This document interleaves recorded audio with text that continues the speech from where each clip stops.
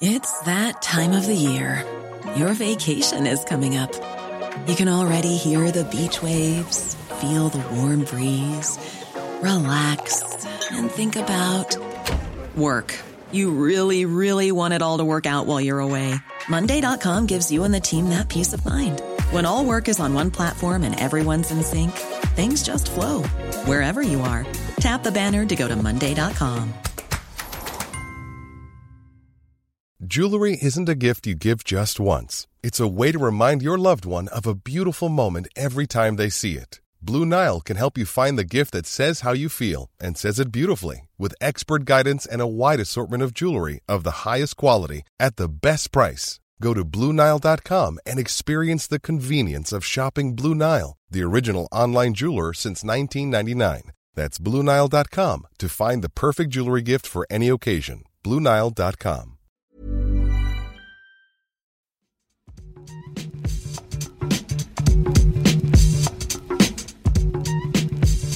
Hello and welcome to the Game Football Podcast from The Times. Today we're talking titles. There's the Premier League title and another weekend of twists and turns for Liverpool, Manchester City and Arsenal. There's the title of Harry Kane's England deputy and the battle between Ivan Toney and Ollie Watkins and Dominic Solanke. And there's the title of the most stupid tackle in football, as Mason Holgate ensures Sheffield United get thrashed by Brighton. We'll also be talking about Rasmus Højlund and Roy Hodgson, and joining me, Tom Clark, for all of that, we have a football journalist and writer whose title and nickname amongst us editors is the Postie, as she always delivers. It's Alison Rudd. We've got a former footballer who was known as Tony Goal and the Ice Cream Man during his career as a striker. It's Tony Cascarino. And another former footballer who, upon retirement, started a column called The Journeyman, but is now affectionately known amongst Times Sports editors as National Rail, because like the trains in this country, his copy is always late. Gregor Robertson is here too. Slanderous stuff. Is it slanderous? No, it's not. It's entirely true. It's entirely true. And that nickname, listeners, is in fact something I made up this morning for the purposes of that intro, but I'm going to be sticking with it because I thought it was quite good. National Rail. Yeah, I prefer Journeyman. Fine. Yeah, but you're not anymore. You're sticking with us. So National Rail. Tony, I'd like you to tell us a bit more about the Ice Cream Man, because I've never heard this. Jack Charlton called me the Ice Cream Man, first of all, because he could never say Cascarino. Just said the Ice Cream Man. Is that actually right? Yeah, it's exactly the truth, yeah. If you say it very fast, it does sound like Cascarino, doesn't it? Ice Cream Man. Tony Ice Cream Man. He never called me Tony, and he never called me Cascarino, so he never Tony's mentioned... very hard. He just would say Kazza or the Ice Cream Man. Kazza or the Ice Cream Man. Yeah. Yeah. I mean, truly wonderful. Thing is, I was actually hoping that would be a really broad story around how you once bought for 99s for all the lads and something. But no, it's actually much more simple than that, but I think actually more enjoyable. Thank you for that. What a wonderful way to start. But we move to the Premier League title and Manchester City's surprise draw with Chelsea. No one saw that coming, least of all us on this podcast after slagging off Chelsea all season. But I want to start with Chelsea very briefly because it obviously then immediately turned to Manchester City. Tone, in your column this morning, you said that for the first time, unlike other times where there's little moments for Chelsea and we go, oh, they're a bit good, and then you've kind of said, no, they're still not great. You thought that this performance was actually showed some real promise. More in the way of them being a threat and how they could hurt City. I thought that was intriguing. I mean, if you take over the two games, it's been 5-5. They drew 4-4 at Stamford Bridge, Man City, and it's gone 1-1 at the Etihad. And Chelsea's performance was... I felt it was energetic. I thought Chilwell handled Foden as well as anybody I've seen this year, which was really interesting how well he played. Disasi, centre-half, best game he's had in a Chelsea shirt. Look, if you look at it and want to dissect it completely, Erling Haaland the week before had 2 chances, hardly had a sniff at goal. At the weekend he had 5 or 6 great chances, didn't take any of them. It could have been a much higher scoreline for both teams because Chelsea caused City problems, like I said. Haaland is not going to do that very often. Yeah. You know, his record tells you that. He's a goal scorer, and 2 or 3 of them, there was a couple of headers that I felt were a bit harder than they actually look because it's the ball that's just above you. It's a bit too high and you can't get above it to head it down. He had a couple of them in the game, and then there was a couple of poor finishes in there as well, but that ain't going to happen very often. But fair play to Chelsea because they were a threat and they kept it as tight and their workload was brilliant. Certainly Fernandes, Caicedo, Gallagher, a lot of energy there in that side. So Chelsea fans would be delighted with that performance, and probably a little bit gutted they didn't actually get 3 points as well. Yeah, I can't believe it. I can't believe what I've just heard. What? You Only still reeling about the ice cream man thing? Well, that is it's making me want a 99 now, because I'm very suggestible. But also, I can't believe how positive you're being about Chelsea. Well, no, I would flip it. They look, were they had that game. As you say, they were proving they could cause a threat, and they went so defensive. Yeah, the last Pochettino's period. substitutions, what were they saying to the team? I don't have faith in you. I don't have faith in you to win this. They got deeper and deeper, invited. If you want to explain to someone who knows nothing about football, what does the phrase inviting pressure mean? You'd say, look at what Chelsea did towards the end of that game. Is that not fair against Manchester City, though? No, but they were first of all, they are Chelsea, and they were doing well. They were causing them problems. They looked unsettled. Instead, they seemed to just sort of withdraw into themselves. Is that not a natural rhythm of a game, though? Yeah, No, they've done it all season, Chelsea. If you watch every game, they've never thought, oh, we've got momentum here. We've Man taken the City at lead home, and they we'll done- go for it. They didn't. Man City at home, Never they do. did that. They went after City because they were losing the game. I felt They're better when they're losing. it's the hard game. when you have a 5 or nearly 6 forwards getting in dangerous areas where inevitably you don't let runners go, so you're sort of forced to go that way. Do you see what I mean?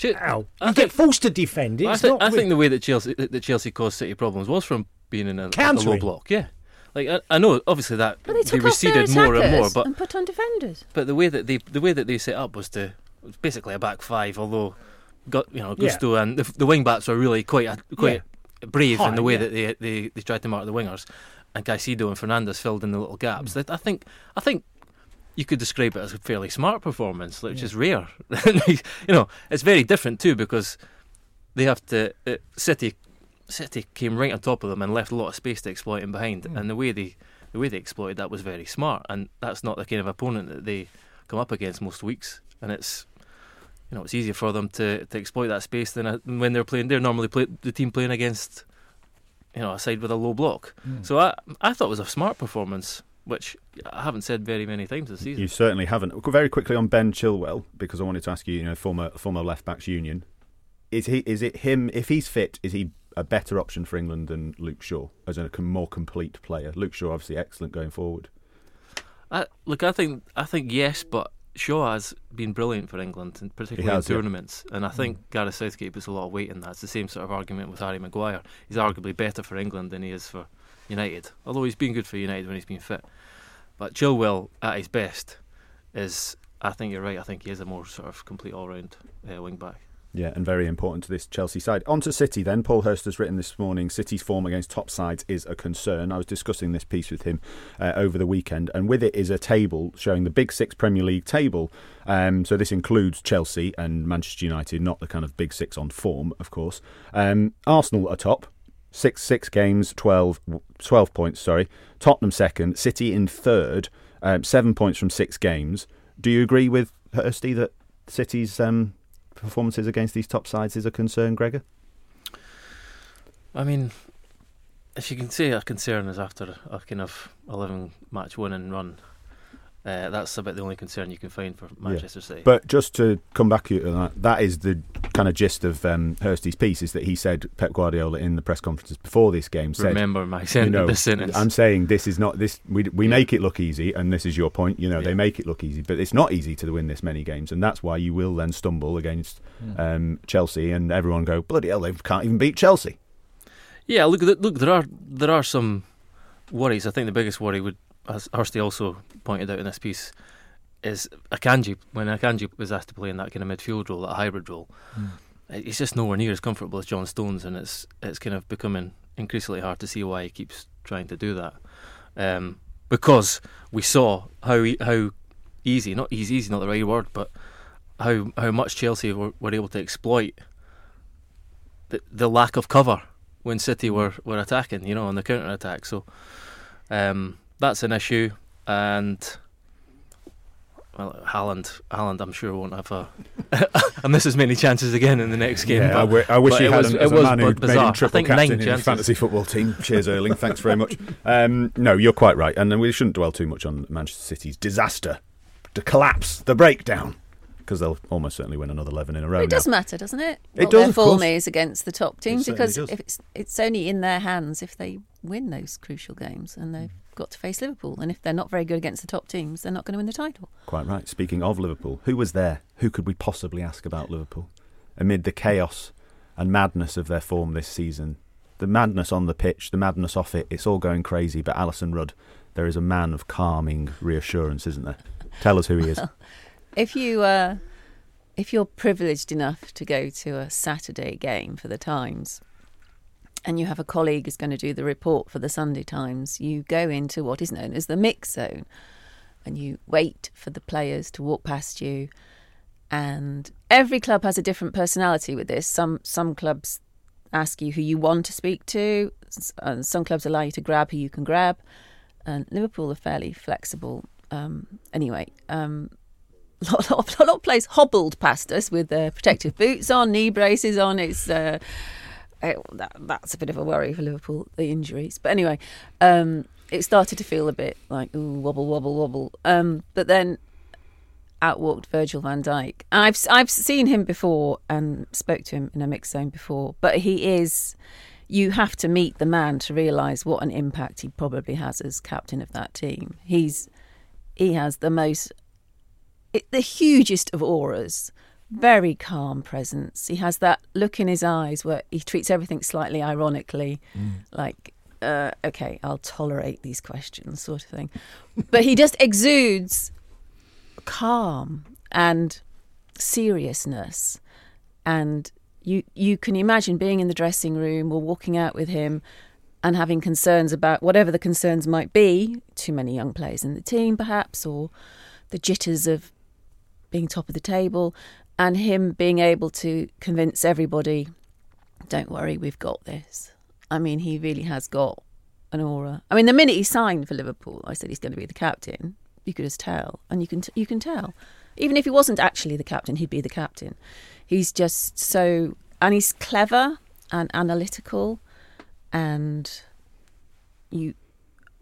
authentic. So when he says we have the ability to cope with being top of the table and to absorb any injuries, you believe he knows something. You know, he's not just saying it, he knows something. He knows they've got it. So it was really nice, having watched players hobble through the mix zone, to see somebody look like, yeah, no, it's a bit of a shame, but it's fine. We've got Salah. It's cool. It's all cool. Should add to that, there really is only two players who stop in the mix zone for Liverpool, and it's Van Dijk and Andy Robertson. Well, it's partly a language thing. Exactly. No, I'm not. That's not criticism, but both do kind of omit something really. Like Robertson's just a determined sort of. He's got that stare. Yeah. He approaches everything like, "Don't worry about it, guys." Like I saw a lot of that in Scotland, funny enough, when I was there. I thought that was a bit of pro-Scotland agenda creeping in there, Tony. But also, the other thing about Virgil van Dijk is that he's been brilliant on the pitch. Tony, this is something that you had mentioned before, maybe a waning in his skills and his performance. Before, not currently, of course. He's been fantastic, hasn't he, in terms of his performances? We built him. He's always been a terrific player, and I think the game's easy for him. And I think that's the only stumbling block with Virgil, is that I think he could get a little bit bored at times, or and he needs that adrenaline to play his very best, because he's he's blisteringly quick. He's tremendous in the air. He's got incredible composure. He's got a great diagonal ball, which he'd done against Brentford a few times. He has so much quality that I do think the only trouble for him is if he just slightly switches off. Which he can't in this Liverpool team, because there's chaos and madness happening all around him. Maybe that's a fair. I mean, he's had a number of different partners as well, but he's always been Klopp's number one. Yeah. And I think he knows that. He's number one. You do know as a player sometimes when you're in a side where who may be the captain or not, or someone who might get the headlines, but deeply, really, he's the number one. That's sort of what Allison's alluding to. Yeah. Ever been anyone's number one, Tim? Apart from mine, of course. I don't even be the number one at home. What chance have I got on the football field? Yeah, look, Andy Townsend used to get special treatment off Jack Charlton. And you're still annoyed about it? Well, no, I used to find it annoying because me and Andy roomed together. Jack would walk in and he'd be all listening to Andy, and I'd try and get in a word edgeways, and okay. And Andy, right, and I used to find it. I'd say, Jack, what about from a forwards perspective? And he trusted that when he made him captain, he was like that. But sometimes and also having a relationship. It's funny enough. I'm going right off pissed here. I went to Andy Townsend's house this week, and he showed me a letter from Jack. And it was about tickets for a cup final because Villa were in the cup final and they were playing, and Jack wanted to go and asked Andy for tickets. And it's a written letter, and at the end of it, he said, "Have a look at what he put at the end of it." He said, "I'll pay for them." He said he had no intention of paying. It was literally, "You get me them," and that was Jack. But it was lovely, and Andy's got it in a little frame. What food stuff did he call Andy? Yeah. What false? Was it his nickname? ice lolly? Was that? No, he didn't. Chip butter. No, just Andy. Jack was really basic on lots of stuff. Apart from your nickname. But because he just couldn't say Tony Cascarino, he would just say ice cream man. Anyway, Jack Charlton might not have always wanted to listen to you, Tony, but I do, and I want to know your views on Arsenal and their ability to score absolutely tons of goals, seemingly, without a striker. A few months ago, we were saying they need to sign Ivan Toney, but now, as long as they've got Bukayo Saka and the rest of the forwards, they seem to have found this way to score loads of goals again. Well, Tom, managers and coaches are paid lots of money to make decisions that we wouldn't see popular or the right one, and, the drive for getting a centre forward to the club. Tweaking the team and making Trossard a versatile striker come false number 9 has paid huge dividends. First of all, Trossard's a great finisher. I remember watching him at Brighton. He gets things out of his feet. You can see, if you watched him train, you could tell he's a finisher by just the way he takes goals. I think that's been a blessing for Arteta. With that, Odegaard has come into the fold again. Saka's found his form on the right. There's been a real confidence boost to that forward line by the amount of goals they're getting. And sometimes in defeat, they had that bad period where they lost to Fulham, didn't they? And lost to West Ham at home, and it looked like the wheels are going to fall off, and then they've just gone they've just literally smashed everybody. The Liverpool victory was a big one for them in the league. It really was. I think they found something that day by the way they beat Liverpool, because they were the better team on the day. They found something there that just has taken them onto a... I'd never thought in any danger of Arsenal not getting 3 points against Burnley away. And we know Burnley have obviously become one of the worst teams where they are now. They're conceding. I think the team podcast 5-a-side would get 3 points against Burnley, to be honest. Yeah, so it's a fair point. But She doesn't mean that, Burnley fans. She doesn't mean that. Going back to my original point, I do think that is the ability of a coach or a manager who's decided we've got other options to play or other ways to play with the personnel we've got, and I'm going to make this work. Is anyone ever going to pick Odegaard up on the edge of the box, though? But they were every for a time bit, Saka though. and Martinelli run down, and everyone bombs into the box, and Odegaard just sort of drifts into that little space on the edge of the box, and no one. You offering to do it? Come out of retirement? I think even if the Times podcast, 5-a-side team was, I would do that job. Yeah. I mean, you've just completely distracted me now because all I can think about is who would play in midfield. If we've got Tony up front, you in defence, who's going to be in midfield? Anyway, but talking about Arsenal, Gregor, we talked last week about West Ham and heavy defeats. What does it do in a dressing room and for a team when you've won 6-0 and 5-0 after beating Liverpool? Because Tony said that was a massive thing, but to then win 11 goals in 2 games non-conceded, you must be absolutely flying, aren't you? Oh God, yeah. I mean, Havertz in Charlotte's piece today was kind of saying, look, if we score 2 goals in the next week, then you guys will be saying we need a striker again. So they obviously know what the kind of narrative and the conversation is outside the club. But as Tony says, they've found a way. You do have to caveat that West Ham were abysmal and Burnley are abysmal. Harsh. I mean, they are. They can't defend. Abysmal's fine. Saying we beat them at football is a bit toppy, I'd say. But more broadly speaking, they've now scored more goals than City. They've got the same goal difference as Liverpool. This was the question mark about Arsenal. Are they going to have some? Have they got the focal point? Have they got someone who's going to score enough goals for them to win the title? Everything suggests that doesn't matter. Did you see the crossover in the 2 pieces, Tom? Mr. Editor. So in my piece... It's going to look bad if I didn't. Go on. In my piece, I talked about how Virgil said the key to remaining calm. Well, the key is to remain calm if you're top of the table in your title race. And the key to remaining calm is to enjoy the football.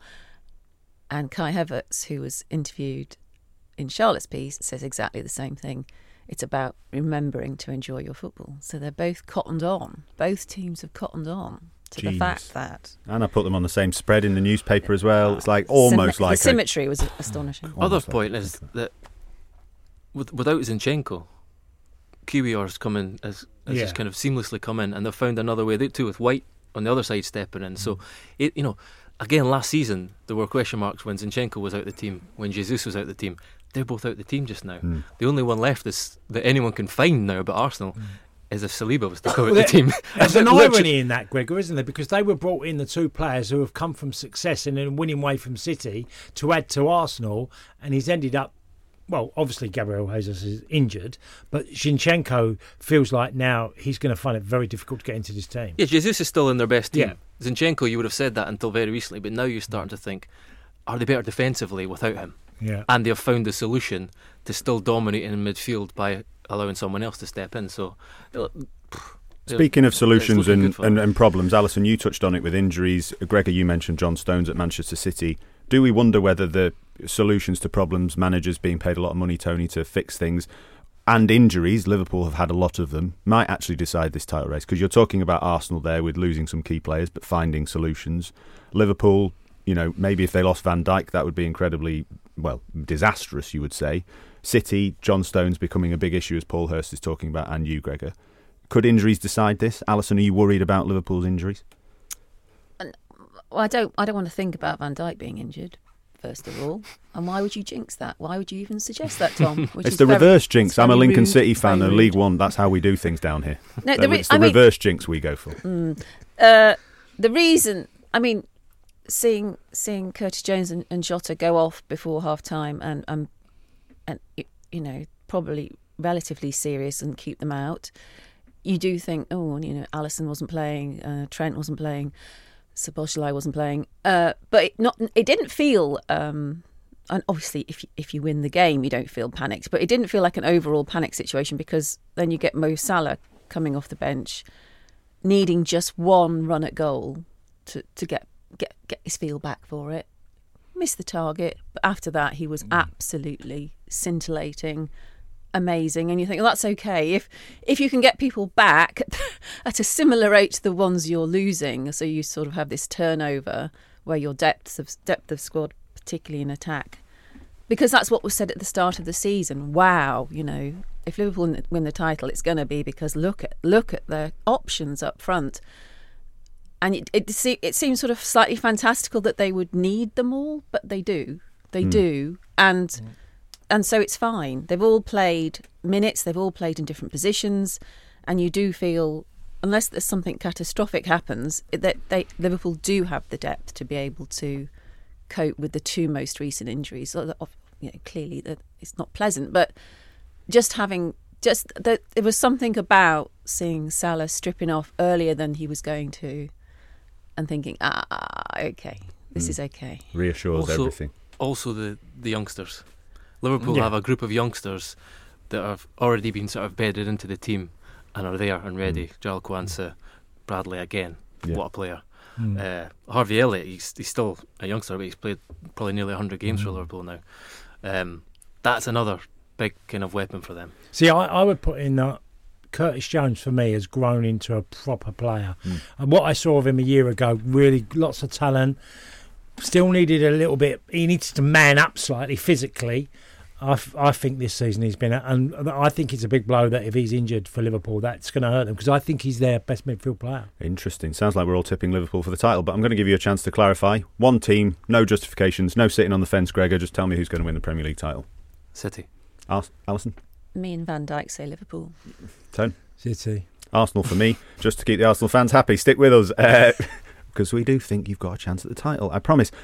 Finishing part one with a mention of Roy Hodgson, the Crystal Palace manager, currently, still. Of course, we wish him well, not been feeling very well. Alison, have you spoken to him? Is he okay? We've exchanged texts politely. He's home. Seems fine. Obviously, it's always distressing when something happens to you medically and you don't know what's going on. But you would, if you were writing a drama about sport, you would not have the manager of a team who everyone's expecting to be sacked within 10 minutes to collapse on the training pitch. Indeed, before, a unique scenario. Before that news has come out. It was utterly bizarre, and I would argue the whole thing is not. Steve Parish is regarded as one of the more forward-thinking, intelligent chairmen, and he did step in single-handedly to save the club from administration. That's fantastic. But the way he's handled the current crisis, and I'm not even sure it was a crisis at Crystal Palace, I've not been happy about it. A lot of people feel it's a bit strange, lacking dignity. I wrote a piece for the Sunday Times saying if anybody in the world other than Roy Hodgson was manager of Crystal Palace at the moment, who would Steve Parish be calling? It would be Roy Hodgson. And the fact he seems to have forgotten that fact, it seems to me slightly ludicrous. If you list all the reasons why Palace they're not in the relegation zone. There are quite a few teams worse than Crystal Palace. The reasons they're struggling on recent form, and they've had some bad luck in games as well. It's injuries. They don't have the depth of squad. They don't have the money to have depth of squad.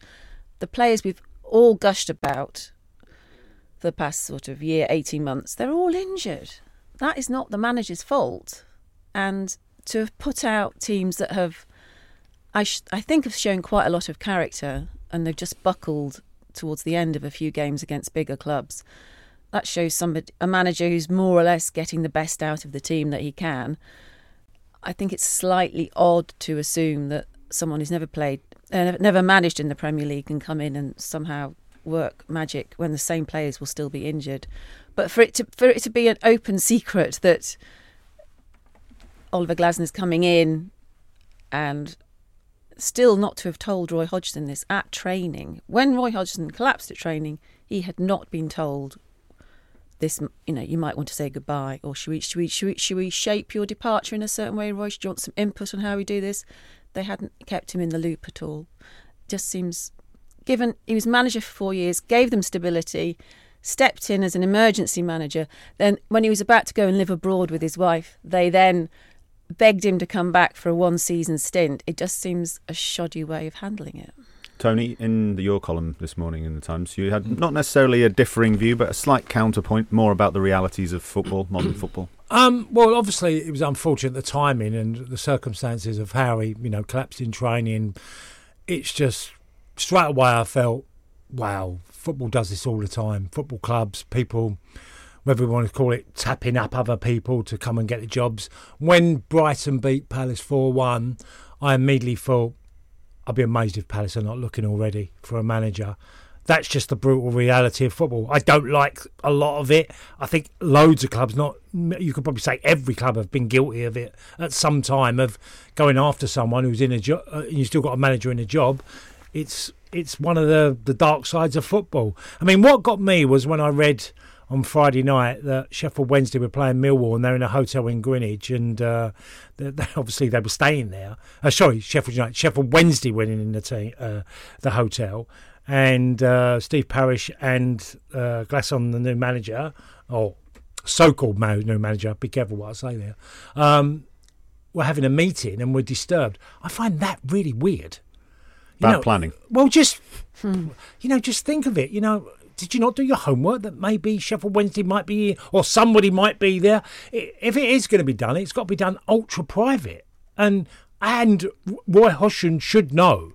I think for me the biggest thing is because just out of sense of loyalty, you would say to Roy, and like Alison knows Roy very, very well, obviously, that he would have known before they would have that meeting that they were preparing for a change, and we are going to meet this guy. Then you're totally up front. Then you haven't got, Roy shouldn't be in a position of being angry about the club he supported and worked at have gone behind his back without him knowing. Surely he deserves that. That's where I'd criticise the club.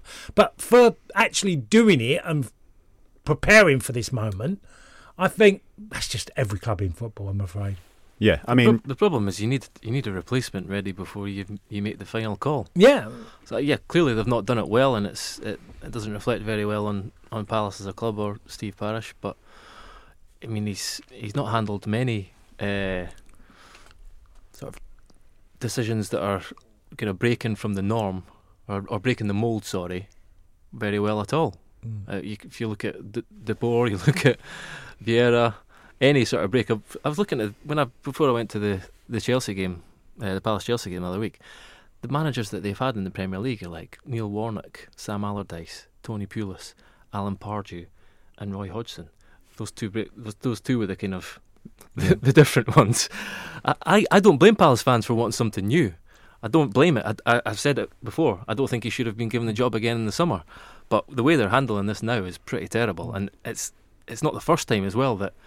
Whatever, Palace's sort of the machinations of their decision making are being played out in the media, like before anything's actually concluded. That doesn't reflect well on Palace either. Well, it's a situation that is changing and updating all the time, and of course Palace in action against Everton tonight, so by the time you're listening to this podcast they might have a new manager, they might have someone else in the dugout, who knows. If you've got views on who will win the title or suggestions for a topic, or maybe you want to tell us where we've gone wrong, like listener David Barry, who correctly emailed to point out that I had recently trotted out the lazy myth that Dennis Law had in fact relegated Manchester United, which is not true. Thank you, David. Then do get in touch, tom.clark@thetimes.co.uk. But for now, stick with us. Up next, we're talking strikers and stupid tackles.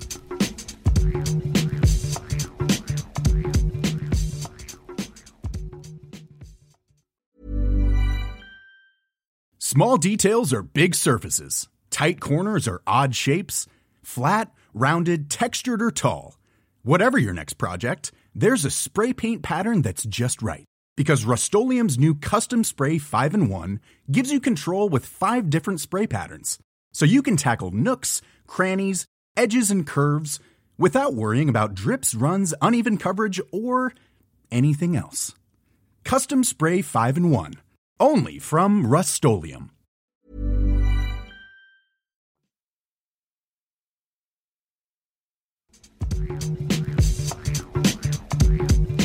Welcome back to the Game Football Podcast from The Times. I'm Tom Clark and I'm joined today by Alison Rudd, Tony Cascarino and Gregor Robertson. And Gregor, it's your piece that we're going to leap in on. Ollie Watkins, Villa's main man, staking a claim as Kane's understudy. Don't want to talk so much about Villa. I want to talk about Watkins because that is all your piece is about in the game. And then we're going to have a little debate about who's better because I've got some interesting stats for you. But first, over to you. I think he put on a masterclass at the weekend.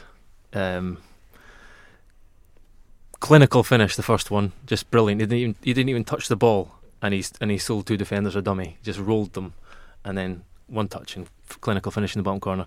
And the second one was a brilliant piece of movement. As Tony will know, it's like the most simple coming short to go in behind move by a striker, but he did it brilliantly at an angle. Villa worked it brilliantly, and he sold Diop a dummy, a brilliant dummy, and again a clinical finish. And I just think his confidence is clearly, blossoming, and he's scored more open play goals than any other player in the league. I think only Salah's had more direct goal involvement, so goals or assists this season, and only one more. Watkins has 23, Salah 24. But also, his importance to Villa is underlined by the fact that he's had an involvement in 43% of their league goals this year, 52% in all competitions. So, like, their top 4 challenge rests upon his shoulders. I think it's that simple. They've got some other big players. In fact, his partnership with Tielemans is now really interesting because they lost Boubacar Kamara to an ACL injury, and he's a deep lying midfielder. And you would think Tielemans is almost a like for like replacement. But Emery played him in the number 10, dropped McGinn back, and they're working a really good partnership. They did it in inside 2 minutes. One of those kind of really incisive passing moves through the centre of the pitch that Villa have become so kind of renowned for, and released to Watkins, and he scored, and he was fractionally offside. It's one of 3 offside goals at the weekend. He's just So you think he's actually in that conversation around, we've just talked about the title race and key players from your Van Dijks, to going into Saka, you're talking about him. You think Watkins, in terms of that race for fourth, he's up there with Son Heung-min and James Maddison in terms of that good, that important to his team. I'm not saying he's as good as them players. I'm just saying but in that conversation. I think he's as important to his team as any player is to their team in the league. I think Fulham fans were saying they were defeated by Ollie Watkins. Well, yeah, they were. And I also, I said at the start of this piece, that I think he's one of the most complete strikers in the league as well, because there are players who are better in the air. There's players who are quicker, but not many. Actually, he's rapid. He's really intelligent. He's great with his back to goal as well, and dropping deep to link up play. And as I say as well, I actually think his profile is the closest to Harry Kane's of any other kind of striking option. That's not to say that Tony would be a great alternative. He's someone who would be an impact player off the bench, and the likelihood is you're going to be that player when you're Kane's understudy. But if the worst were to happen to Harry Kane, I've no doubt that Ollie Watkins should be the next player who steps into the team. It's very interesting on Watkins, because with that piece about Saka, I was looking at some of the stats and looking at Premier League goals and assists since the start of last season. Erling Haaland, of course, top with 65 total, 52 goals, 13 assists. Then Mo Salah, of course, in second, 55 goals, 34 goals, 21 assists, 55 total. Then the next two, Saka and Watkins, both on 44. And Watkins has actually got more goals, 28 goals, 16 assists. He's in elite company now. He's absolutely. Really up there now. He absolutely is in elite company. And the thing that's quite instructive about Emery, whenever you ask him about Watkins, is he references the other stuff all the time. He was saying, I think his best action today, his goal's brilliant, was when he heard back at just before half time, robbed Fulham midfielder of the ball and set off, I think, Tielemans on a counter. Tielemans should have scored as well. And he's like, that is the thing that he's sort of added to his game, his commitment, his work rate off the ball, his pressing, all that kind of stuff. His goals are really important for us, he said, but that's the stuff that I'm really, really sort of proud of him for, he said. Tony, he's someone that we've talked about a lot at different stages of his career when we've been doing your column and reflecting on the weekend's action. Sometimes a player that we've wondered, is 8 out of 10 the max he can go? Do you actually think he's got better, and can he get even better than he already has? Well, I think the fact that Villa got him on a new long-term contract at the start of this season is a clear indication from the manager that we need to keep him, because there's club sniffing. Because Ollie would have vultures hanging over him to try and get him out of Villa Park, without a doubt. Because he's one of them players. There's some players that can light up a game in any moment, but they can be on the fringe of a game. Ollie's always involved. I think that's the big thing. You look at actions that are happening in the game, and then suddenly you'll see a channel run, and it will be Ollie on the left, and then it will be Ollie on the right, and you sort of think he's going in a lot of areas of the pitch where you don't get goals, which a lot of strikers do. Yeah. Or you get players who are great at playing on the shoulder, but not quite so good at dropping deep to do the link up. Yeah, exactly. Well, that's what I'm saying. His skill set is so broad. It's like, but is that something he's improved? Because I remember all three of us talking that he was that player that would run the channels quite a lot. Like you said, under previous Villa managers, he would get in behind and stretch teams. That's what Watkins did. Dropping down, and then other players would benefit. Is this down to Emery, or is it him? Well, no, I always want to credit the player, because if you want to learn and you want to become a better player, maybe watching Harry Kane develop from a young lad. Because Harry Kane, when I saw him as an 18-year-old at Millwall and then watched him come through at Tottenham, he'd become an improved player because he wanted to learn the game in a different way. And how much more can he give apart from just scoring goals? Ollie Watkins wants to be a more complete player. Not necessarily, look, of course he loves getting goals and bigger numbers, but he also wants to be a far more effective player. Because, if you think if Villa lost him tomorrow, Alisson talked about Virgil van Dijk and the impact at Liverpool. You look at Ollie Watkins and you think, well, really, who could do that role at Villa? The answer is no one. No. I think Emery does deserve credit, though, because he has him playing through the centre of the pitch more. Tony's right about those channel runs and stuff. He's doing them less. When Steven Gerrard was the manager before, this is actually, the 16 months ago, this is where Steven Gerrard, after a 3-0 defeat, lost his job. I was at the game as well, actually. And so many players were like a shadow of themselves. And Watkins was one of them. He scored 1 goal in his opening 11 games of the season. And since then, this was brought up Emery's 50th Premier League game. Villa have won 30 of them. Watkins has been involved in 40 goals. And he's started all but one of those games. He's like, he is the go-to man. He's their talisman now. John McGinn, I like to shoehorn John McGinn in, but this isn't a joke either. They love him, and he's really important for Villa. But Watkins is the most irreplaceable player. Yeah. When I said, giving, of course you have to compliment a manager because he's giving him the tools to be a better player. And this team will be set up for you to show exactly, but you need to do certain things for me. Yeah. And that's, Villa were completely... I mean, adding on from what Gregor said, I remember a couple of games I went to last year with Villa and was thinking, wow, they're a really average mid-table team. And they were hovering around that and below under Steven Gerrard. And Alison, there's two other men I want to bring into this debate, and I'm going to let you choose who you want to talk about, Ivan Toney or Dominic Solanke. I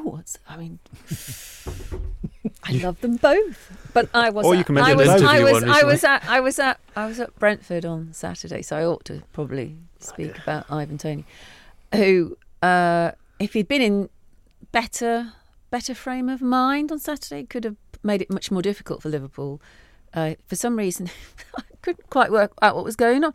He treated the ball like it was a lemon meringue pie, and he didn't want to destroy it. Maybe because he's a Liverpool fan and is a massive Jurgen Klopp fan. Did you see that hug he gave him at the end of the match? There was a lot of hugging at the end. Goodness me. A lot of hugging outrageous, at the end. Ivan. But anyway.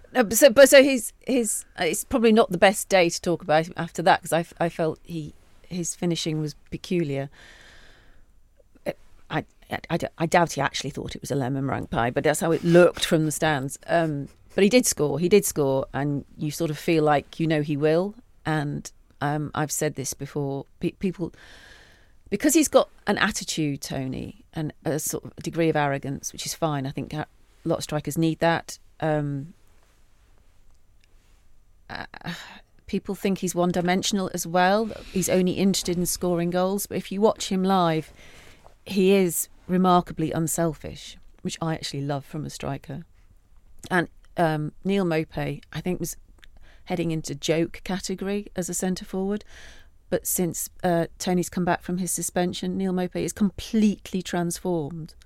And he gazes at Tony like he loves him. And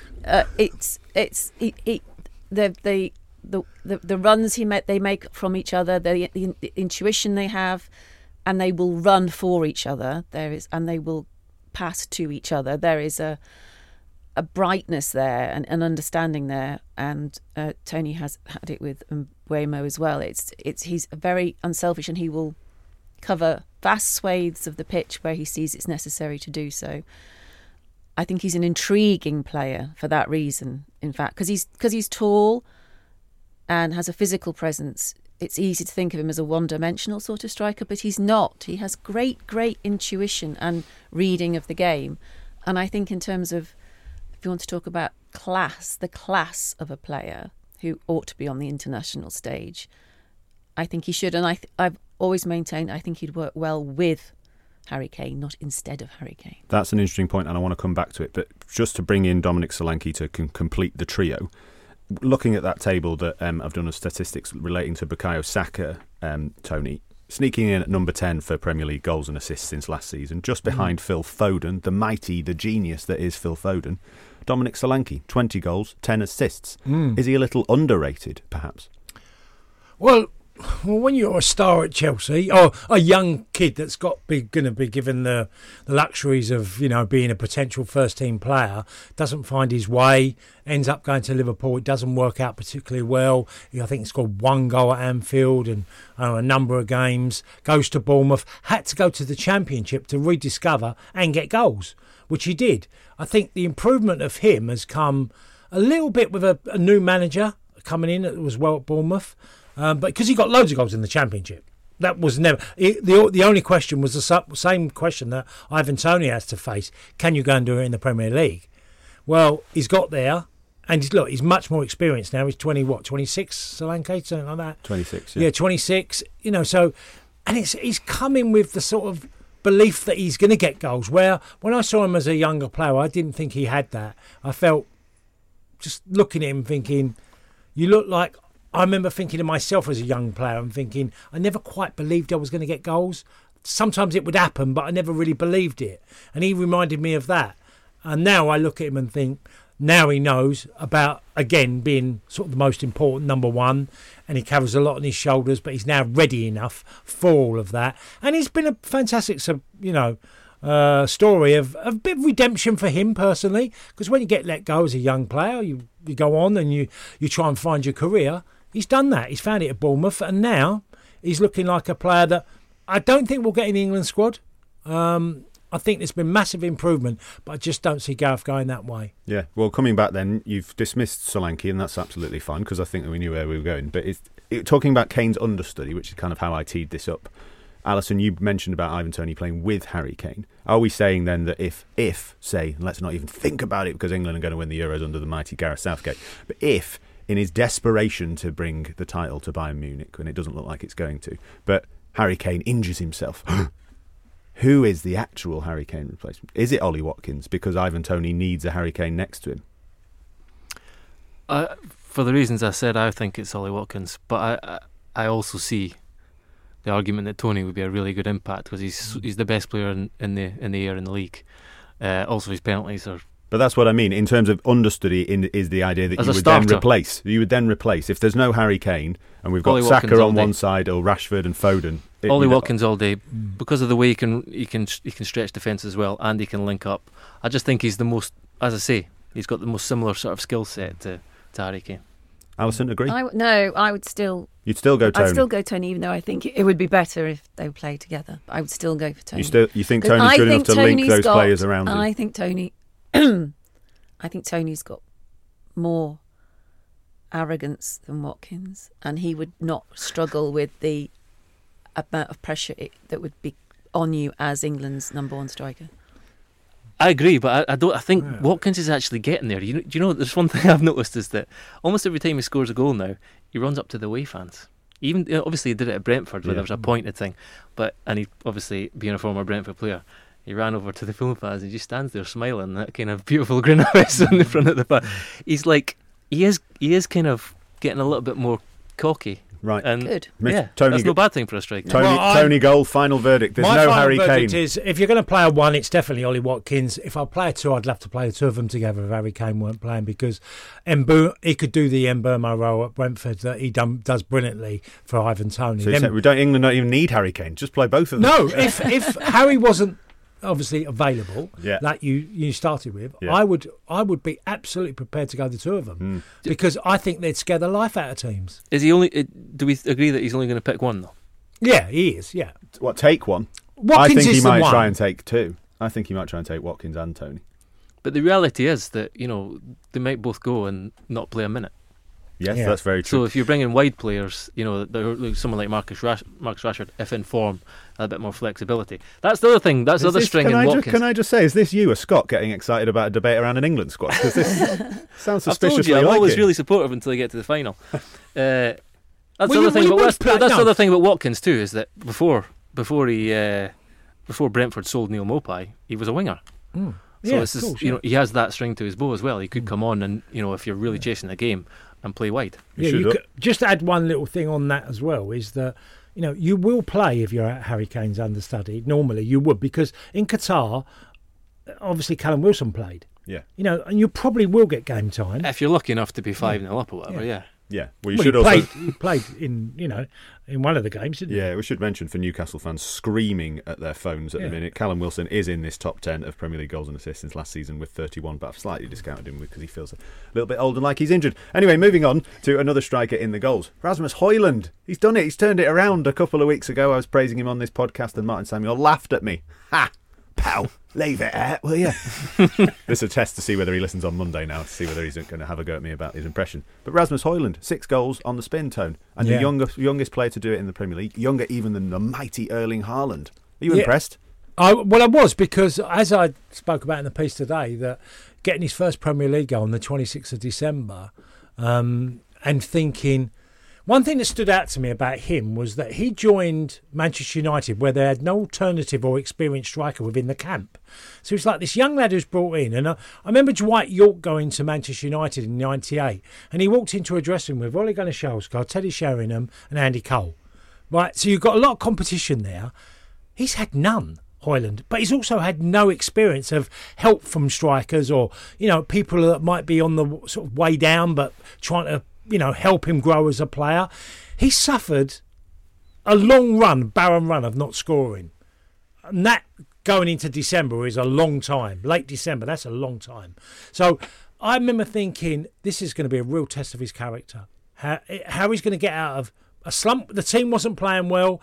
He wasn't as effective, but you can see there's quality there. And what I thought he led the line brilliantly against Luton. Physical, his touch was great. He looked like, even his second goal, some might go, that was a lucky deflection. He actually looks like he meant to. I was going to say, Strikers Union, you're backing him all the way. Well, he looked like he meant to give it the old shoulders, like he's dancing. I'm not against it. I thought the same, I've got to say. But it's interesting you talk about coming through that tough period, and Alisson, to link it back to our previous discussions around Virgil van Dijk and Kai Havertz and happiness and things.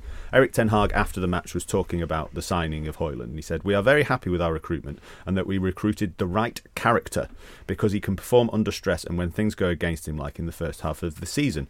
He has the ability and a strong character to be resilient," which is quite a striking thing for a manager to be talking about as such a young player as well. But it is evident, isn't it, when, Gregor, you're talking about Ollie Watkins and that arrogance and that confidence. It's not necessarily arrogance that we see with Højlund, but a determination. When he scored that first Premier League goal against Villa, the celebration was just sheer unbridled, both relief and exuberant joy. But now he's giving it the look at my name spin round to the Luton fans, isn't he? And what a kind of transformation that says for a guy who's backed himself ultimately. Yeah, no, and I think you'd have to have a heart of stone not to feel pleased for him. I was there for his United debut and I felt sorry for him because most of the chat was about, is he fully fit? Because he had a long-term back issue. And it felt like maybe he was getting on the pitch earlier than he should have done. Was he completely fit? And I don't think he was completely fit. And maybe he wasn't utterly fit in that long barren spell, Tony. But what I think he always showed was that willingness to run and be involved and to work hard.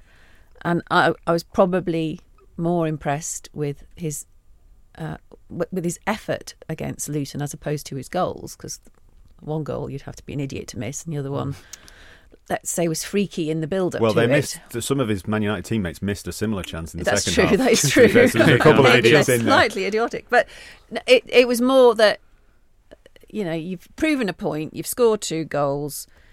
It's only Luton, she said, putting inverted commas around it. And yet he did not treat it, he didn't coast at all.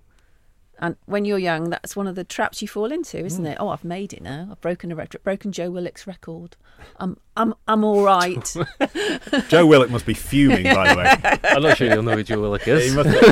He will, I back him. But it's possible, isn't it, when you're that young? So it's why Ten Hag was right to point it out. It's about attitude. It would be easy to coast, and he didn't coast. He continued to work very hard. And I do feel that United came perilously close to dropping points at Luton, and one of the reasons they didn't was that Luton couldn't. They had to worry about Højlund. Absolutely. Gregor, you mentioned when we had a debate about the top 4 earlier in the season, you said it's just the Manchester United. They're just Manchester United. They might come. And the front cover of the game today said United on the charge, 4 wins on the spin. Is Højlund going to drag them into contention for the top 4? Still a couple of points behind Tottenham and Villa, but both those teams slipping up kind of in turn almost. Is Højlund going to be a catalyst for United to get top 4? Well, without his goals, it would have seemed very unlikely. But now, with that and the sort of just a bit of a shift in mood around the club because of the investment and all the talk about appointments off the pitch, the idea that Man United are actually going to be a kind of properly functioning football club, it's possible. What do you think about that personality thing that I mentioned? Having bigged up Ollie Watkins so much, what do you look at when you see Højlund? What do you see? Tenacity.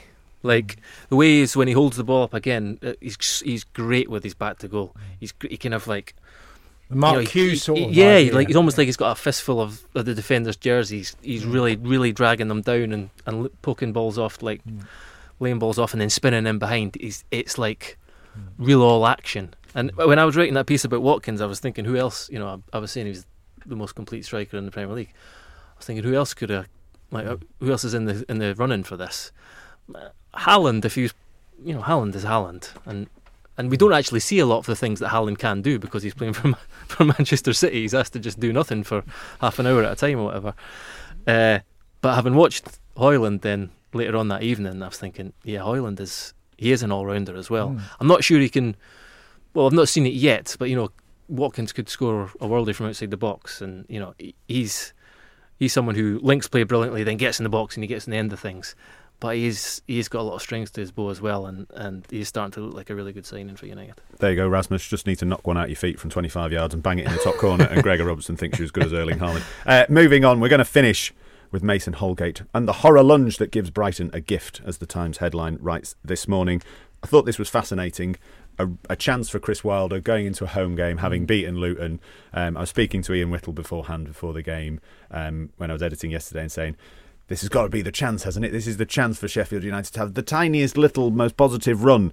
And then in flies Mason Holgate over the top of the ball, sent off after 10 minutes. It was fascinating as well to hear Chris Wilder say that he's maybe going to be fined. He's apologised, came straight out. There was no kind of trying to mask it. I don't know, there was two contradictory interviews he gave. The first one he was saying there'll be some older guys today watching this thinking, an hour day you might have got away with that, and he was. But we're not in their day, are we? We're not in their day. He did say that. He did say that. He said you can't do it anymore. But I'm not sure you could ever do that. No, but it's madness. We're just checking. No one in this room thinks that was even in any way an unlucky tackle. The defenders' union. No, but what it was the kind of tackle that we've seen not so long ago, where a player tries to take the ball and then clean out the man, but he missed the ball completely. Yeah. So, but you can't even do that. If you won the ball, you couldn't do that. Yeah. That's the difference. That's what Wilder was getting at. You used to be able to take the ball and clean out the man, but because you got the ball, it didn't matter. Now it doesn't matter if you get the ball. If you go in that kind of recklessly, you're off. Ever done anything that's daft early in a game, Tone? No, do you know how many times I've been sent off? I think we have done it as an intro, but maybe I'll do it next time. But go on, tell me. 6? 9? Oh, 9? Yeah, 3. I knew it was more than Gregor. 3 for dissent. Yeah. couple of elbows in there. Yeah. No, I wasn't the greatest tackler, if I'm honest. Just left that to the other lads, to be fair. Well, I just wasn't great at tackling. I tried it. Never come off very well in tackling. David Webb, who come to Chelsea as an interim manager for about 6 weeks, done a tackling session, and he called me aside after and went, I've seen some bad centre-forward tackles, but yours are down there with up there with the very best. But, yeah, no. You didn't need VAR, did you? You didn't have to ask VAR on that one. But if they got that wrong, that would have been the end of football with VAR. In terms of Chris Wilder, then, this is incredibly difficult for him, isn't it? Because I was also watching it, and I was speaking to Martin Hardy, who'd been kind of watching their Newcastle game when they obviously capitulated and lost 8-0. You can see those 2 goals, and everyone in the office is going, it's going to be 8-0 again. And they held firm just for a little bit and then conceded towards the end.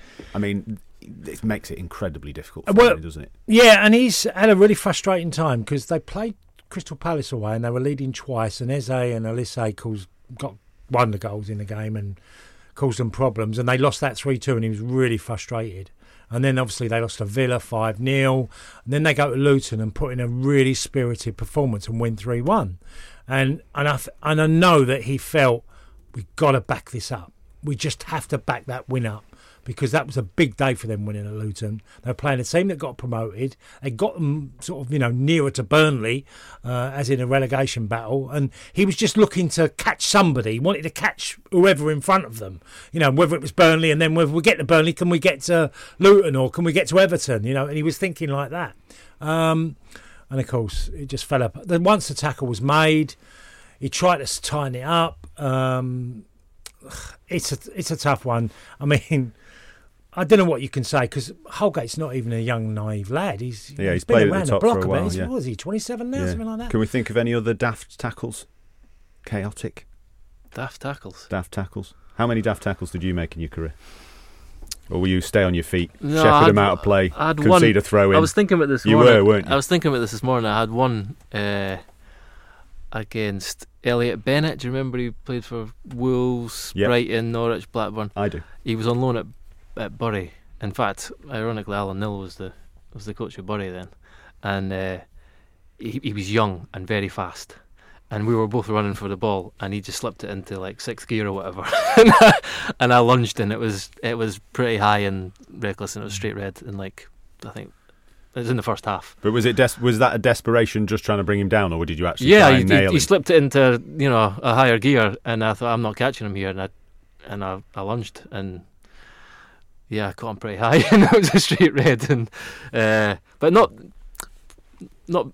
very often. That was ridiculous. It's hard to think of a worse tackle than that in recent years. There are those. Harlan Kane couple of tackles were pretty severe, weren't they? Yeah, they're pretty Either bad. way, That's a different category of stupid, I think. That's let's not get into the merits of Roy Keane on it. Alfinger Haaland. You give me another nickname for you now. First Gear.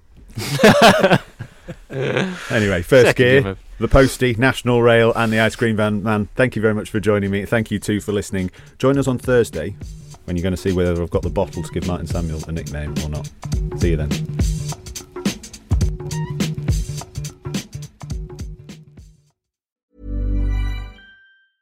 Small details are big surfaces. Tight corners are odd shapes. Flat, rounded, textured, or tall. Whatever your next project, there's a spray paint pattern that's just right. Because Rust-Oleum's new Custom Spray 5-in-1 gives you control with 5 different spray patterns. So you can tackle nooks, crannies, edges, and curves without worrying about drips, runs, uneven coverage, or anything else. Custom Spray 5-in-1. Only from Rust-Oleum.